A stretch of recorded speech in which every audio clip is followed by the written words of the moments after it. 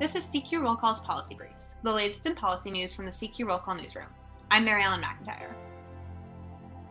President Joe Biden delivered his first address to a joint session of Congress Wednesday night. Go get vaccinated, America. Go and get the vaccination. They're available.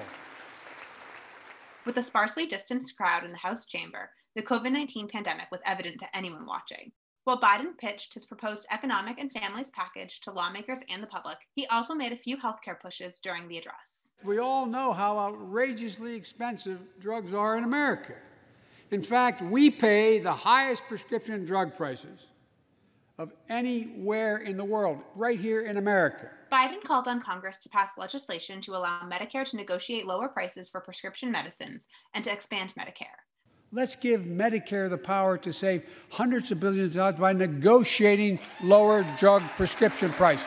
But after days of will he or won't he and lobbying from Democratic lawmakers, Biden did not include those proposals in the economic package he is pitching to bolster American families that includes a slew of other initiatives like childcare, paid family leave, medical leave, and tuition-free college.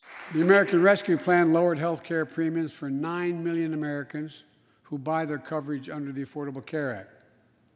I know that's really popular this side of the aisle.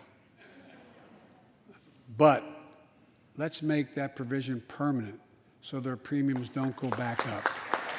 The spending package does include legislation that would help lower healthcare premiums under the 2010 healthcare law, also known as the Affordable Care Act or Obamacare.